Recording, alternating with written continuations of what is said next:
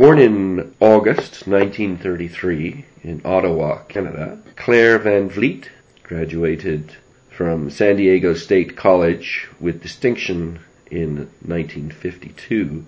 After earning her MA degree in art at Claremont College in 1954, she established one of the country's most creative fine private presses, the Janus Press. Located near the Canadian border, Janus Press is recognized as an outstanding leader in the book arts field and has made a major contribution to American fine printing in the second half of the 20th century. This self-supporting, independent small press, operated by a single woman, is noted for creating innovative, uniquely handmade, experimental, limited editions of contemporary poetry, literary classics, and fine books of art. Claire Van Vliet, welcome to the Bibliophile. Thank you. I'd like, if I could, to take you back to the moment when your first publication of a book called An Oxford Odyssey by poet and teacher John Theobald was first produced. How did you feel when you were able to hold it in your hands? Well, it was very nice, I must say. And it's an interesting story about why it got published. John Theobald was English.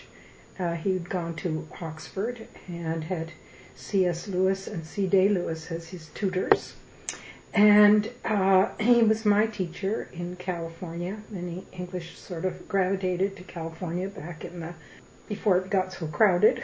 Huxley and oh yes, and Isherwood and all kinds of people were there. Alan Watts. John Theobald submitted the Oxford Odyssey to Faber and Faber. He had previously been published by Humphreys, and he got a letter back signed by T.S. Eliot saying that they were interested only in British poets. Oh, goodness. So it's kind of ironic coming from an American. Exactly. I just impulsively said, well, let's do it ourselves. And so we did. Had you done anything like that in the past? No. Screw them, let's do it ourselves. That's right. So there were woodcuts involved. Yes, I did wood engravings actually, and I had just completed my MFA, and my subject had been printmaking and mainly relief prints, and wood engravings was one of them. And so I made 3 wood engravings for that edition. But it was one of the most ambitious things that the Janus Press ever did. It was one of those where fools rush in, angels fear to tread, because it was a 1,000-line poem. You basically said, I'm going to make this book in a limited edition of... I can't remember how many we made. It's probably in the catalog's resume, how many there are.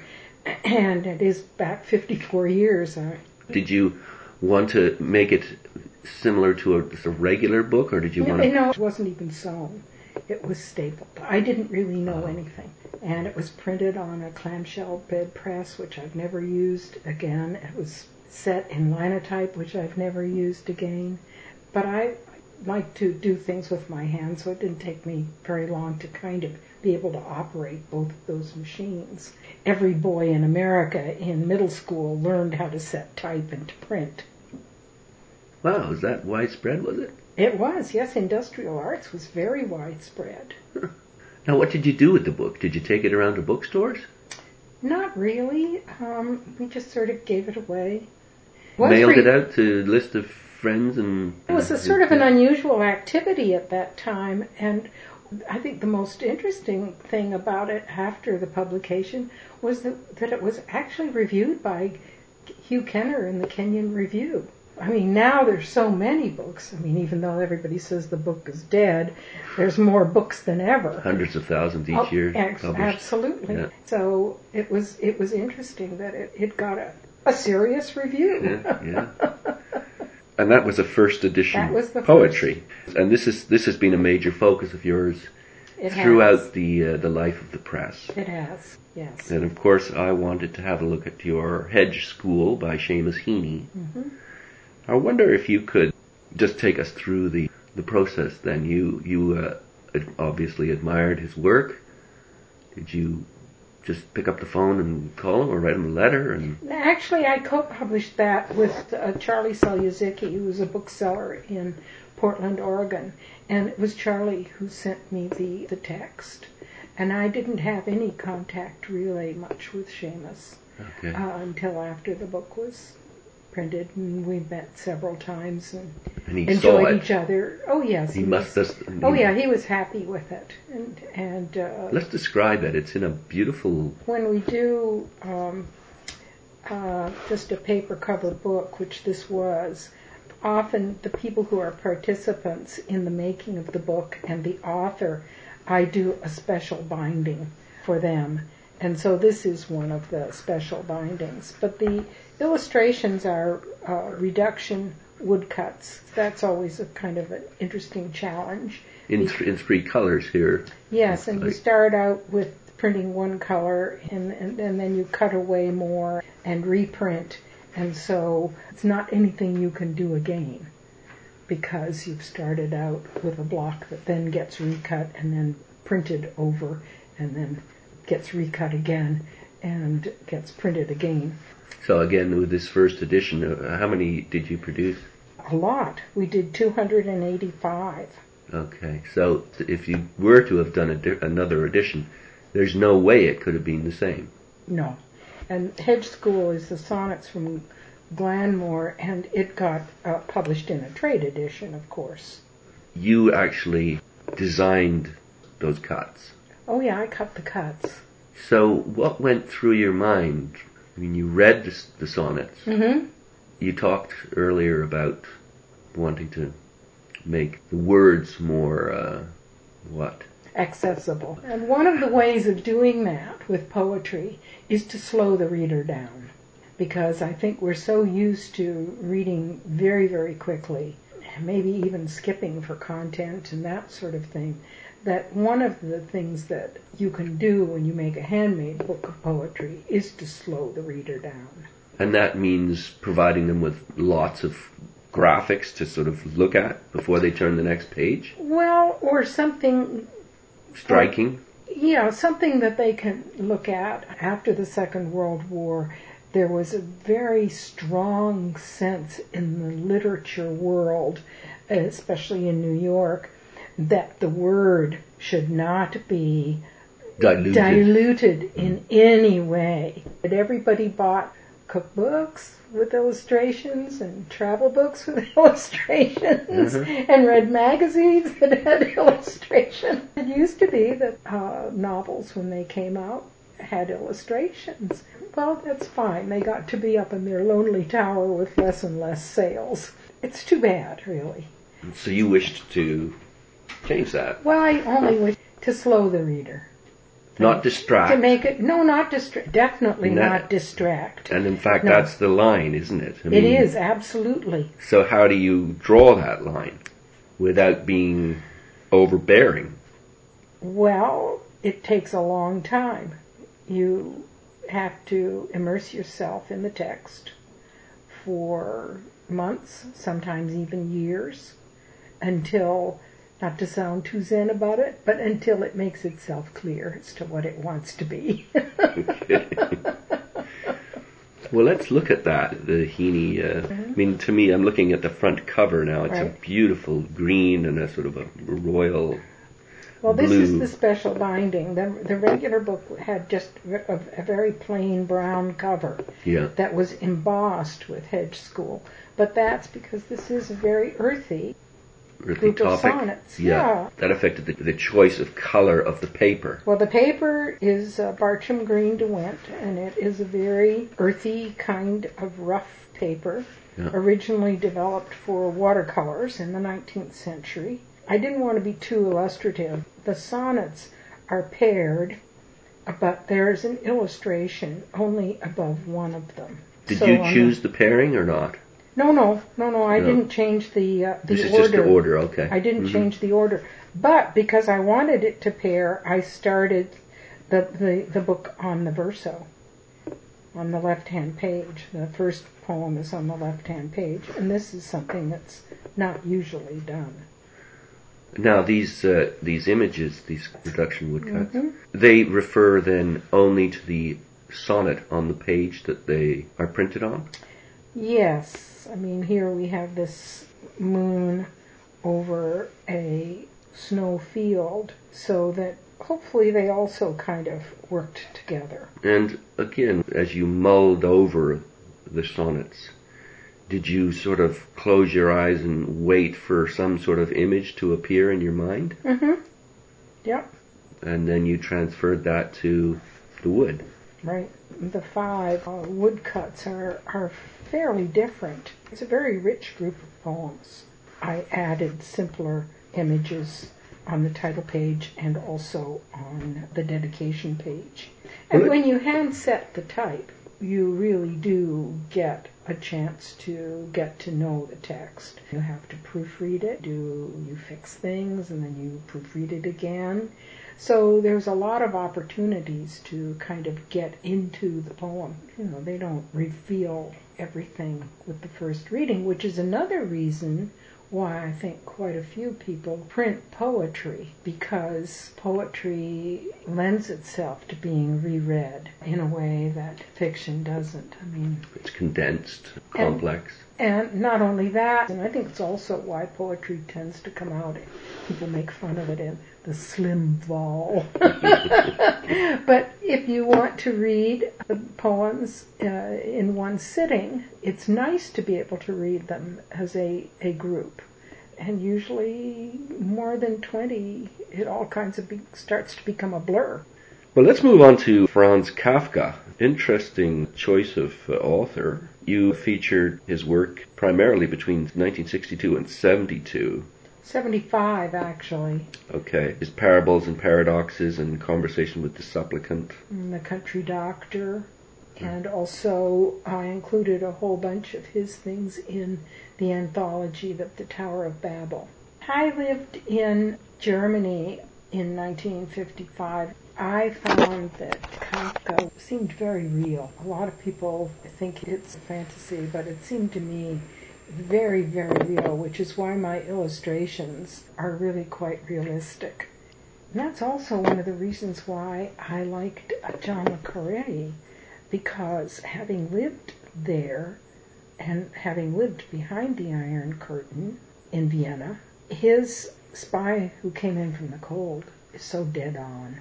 So it's made me trust a lot of the things that he said in his other work, because he was so accurate about the times and the place. You would suggest then that because of Kafka's and le Carré's truth, you seek out authors whose truths resonate with your own take on the world? Well, as far as Kafka and le Carré, they just seem to me to really distill a reality of that time in Europe.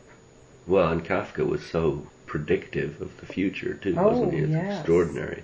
When they asked me to do a book for the Limited Editions Club, and I did The Circus of Dr. Lau, they actually said, well, what would you like to do? And I said, well, I'd love to do Kafka's The Castle, but I realized that would mean going to Austria, and I mean, there wasn't the expense. And the other was The Day of the Locust, and I didn't think the Limited Editions Club would like a book that was quite so raunchy.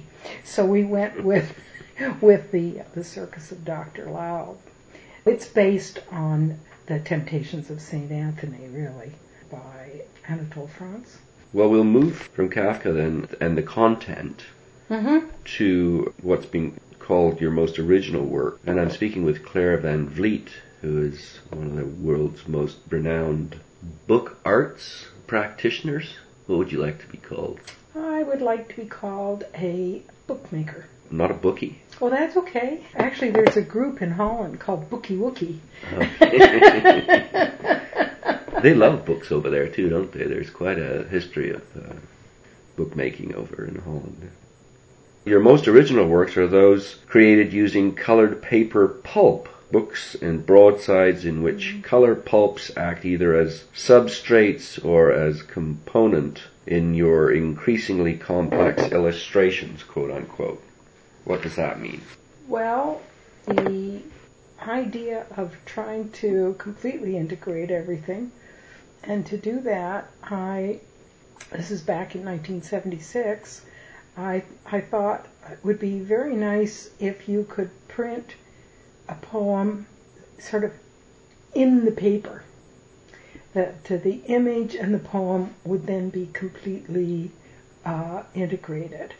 I got a grant from the National Endowment of the Arts Literature Program and went to Twin Rocker, which was and is still a handmade paper mill started by Kathy and Howie Clark in Brookston, Indiana. Kathy is a printmaker. They were very interested in multiples. People had been doing things with handmade paper, doing imagery with handmade paper, but not necessarily multiples. You describe multiples? Well, doing an edition. In other words, doing an image that's editioned.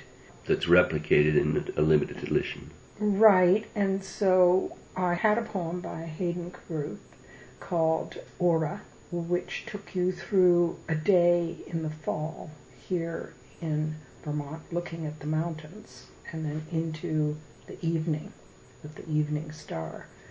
So I wanted to make a long sheet of paper that would fold in and that you would feel surrounded by the mountains when you read the poem. We were not able to print on that paper because the technology of the paper making wasn't quite up to it yet, the handmade paper.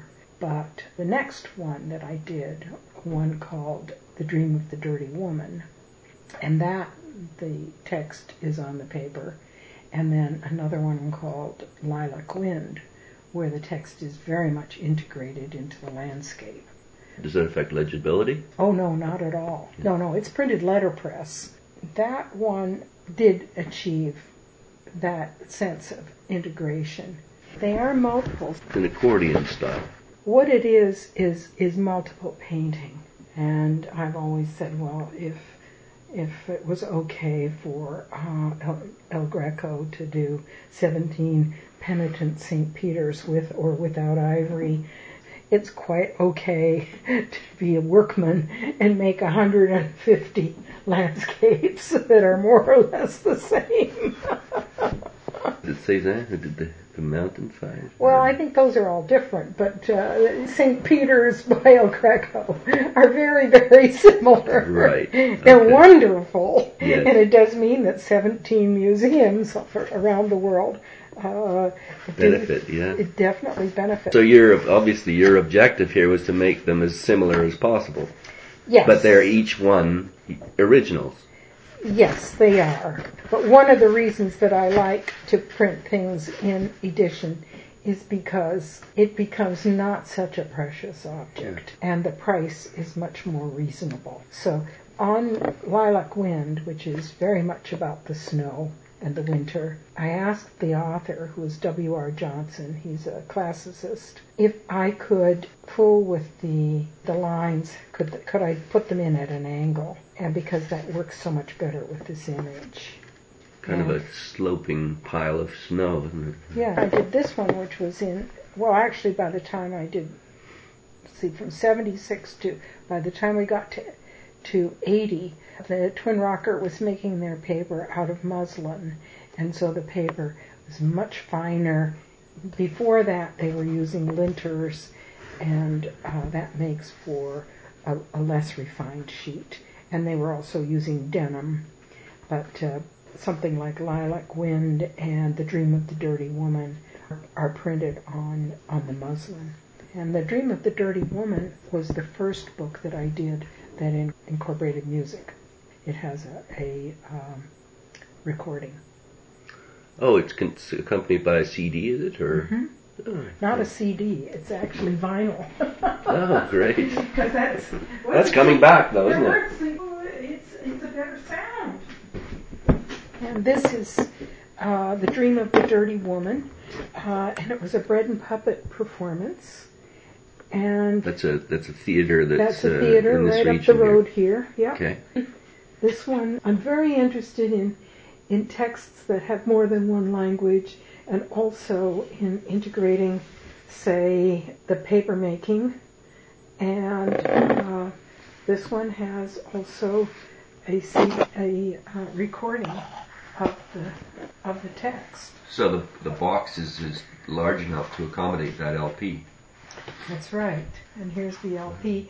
And we made 1,000 of the LPs, and the performers got paid by each getting 100 copies of the LP, and because they're performers, they had those to sell at their performances. So, just to just summarize then, your work then is known for its harmoniously balanced textual and visual elements, as well as for the careful consideration of inks, complex bindings, papers, box making, and typography. Anything else? I don't know. Who wrote that? That's very nice. Yeah, didn't it? Yeah. Oh, dear. But yeah, like we've got the ink. We haven't really talked about ink, but I mean, you would select the ink for its...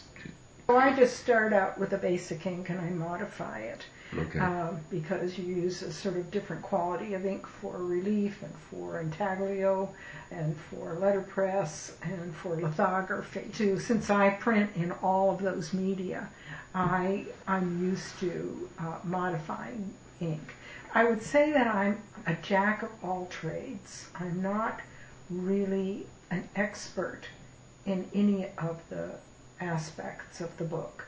But I am very interested in how they all go together and that they should go together in a right way.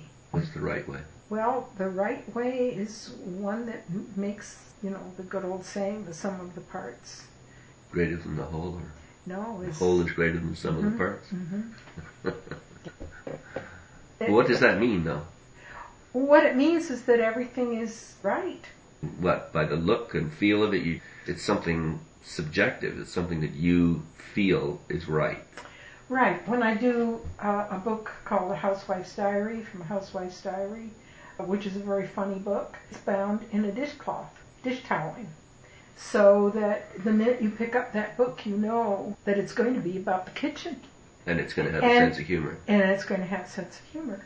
I did a book of Garcia Lorca's, The Ballad of the Spanish Civil Guard. I did it in both languages. And a bookbinder once said to me, you should have rounded the corners on this cover. And I said, well, I wanted the cover to be nasty. Edgy. Because how something feels in the hand really does tell you a lot about, that's a very strong, people aren't thinking about it, but it is really informing how they're reacting to something. So those sharp corners, which that shiny cloth made happen, is very appropriate for that. I mean, Guardia Silvio cuts off the gypsy women's breasts. So why wouldn't you want something that was sharp and nasty? As you say, if you're handling the book, you're going to feel that, and it's a subconscious thing, I suppose. You're going to read those feelings as well. It shouldn't be obvious. It's much better if it's not obvious. Yeah. Okay. I mean, once it brings too much attention to itself, you've really defeated the purpose.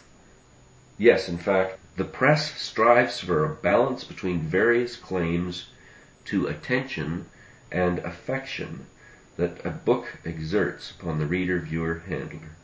Wow. I've never read that before. That's nice. Where'd you get that? It might have been the Library of Congress, I'm not sure. Oh, it might be the Library of Congress. They have my design archive. Yeah. Mm-hmm. Your experience of dealing with the author, typically you get the text, you put your own mark on it, or you present it in a way that it has affected you. But have you had an experience with the author where you've had a back and forth with them, or not? Well, I have had a back and forth with the authors, certainly with Margaret Kaufman. I did with the Aunt Sally's Lament. And I've sort of made it clear, particularly with the quilt books, I wanted to know what quilt patterns had inspired the quilt poems. This is by Sandra McPherson, Beauty in Use, which is about black women's quilts. I guess when it's interesting, if there's sort of factual information you require, that makes sense. But, as we know, once the author has let that book out into the world, it becomes the reader's book as much as the author's book. I usually print something that I get a book idea for. I am approaching it from a different viewpoint than somebody who's coming to it just from the point of view of literature. You want to respect the intent of the author, I imagine. Oh yes, definitely. And if there are difficulties, as Gabrielle Roman said, don't work with authors that are difficult, because there are so many good ones that aren't. And sometimes I have done a text that I knew that I wasn't the right artist for. Mm-hmm. And really, one of the things that's great about making books is that every single one of them is different.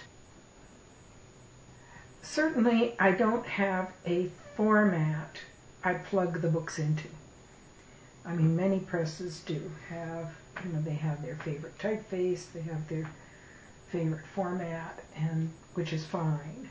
And those are often presses that are very literary, that have this sense that in the beginning was the word. Yeah, the text is king. Yeah, and so everything else should serve the text, or not get in the way. I also do some books that don't have text. Janus Press has done some visual books. In fact, we're working on a series of visual books right now of the seasons with 3 different artists. Myself, Ruth Fine, and Peter Schumann from Bread and Puppet Theater. So each doing 4 of the months of the year. I'm going to wind this down then. Okay. With the Janus Press was named by Van Vliet for, quote, an ancient Roman god, Janus, for the rising and setting sun. It stood for the balance in the Renaissance because of his ability to look forward and backward. The book, as a balanced and unified statement with all of its parts integral and serving to illuminate one another, is the ideal for which the press seeks. That works for you? Yeah. One of the things that I like about working with books, which is the same as with printmaking, is that it is collaborative. I have a number of people who not only do you have the author, but sometimes an artist that you're working with. I have 2 people that work with me. Looking at the finished product, that must be the real thrill of it. I don't know whether it is or not.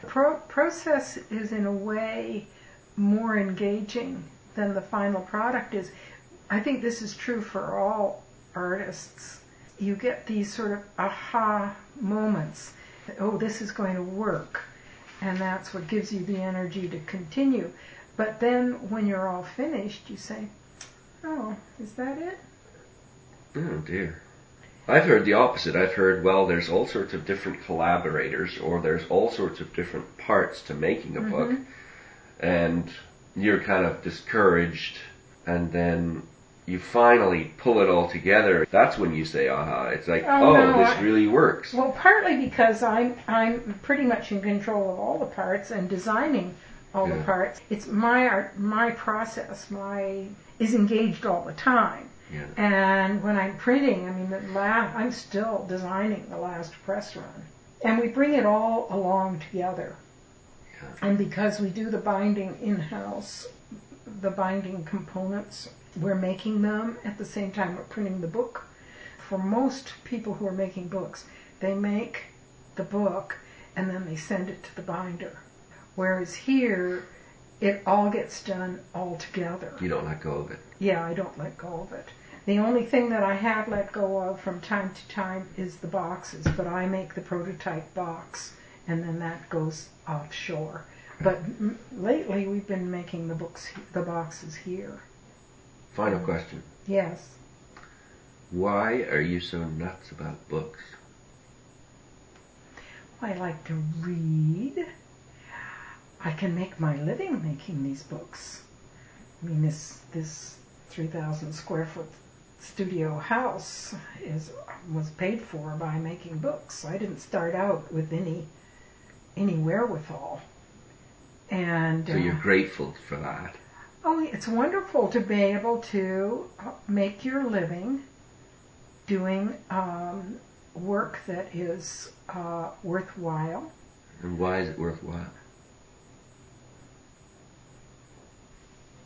Well, in some ways it isn't. I don't have time for any other hobbies because it involves so much handwork. I mean, I love to knit and embroider and make rugs and all those things that I did more of when I was an artist. Yeah. Though I still have an active life as an artist, but I can't make a living doing that. Yeah. And why is it worthwhile, though? Why is it worthwhile? I don't know. It's just, we like things. We're beautiful things. Humans are appropriate things. They're not all necessarily beautiful because maybe the subject isn't beautiful and it shouldn't be beautiful. Beautifully crafted, then, certainly. Well, I'd say well crafted. I'm not a perfectionist. So things are well crafted. And as I said before, I'm sort of a jack of all trades and a master of none of them. There was no early childhood encounter with books that changed your life? Well, my family had books.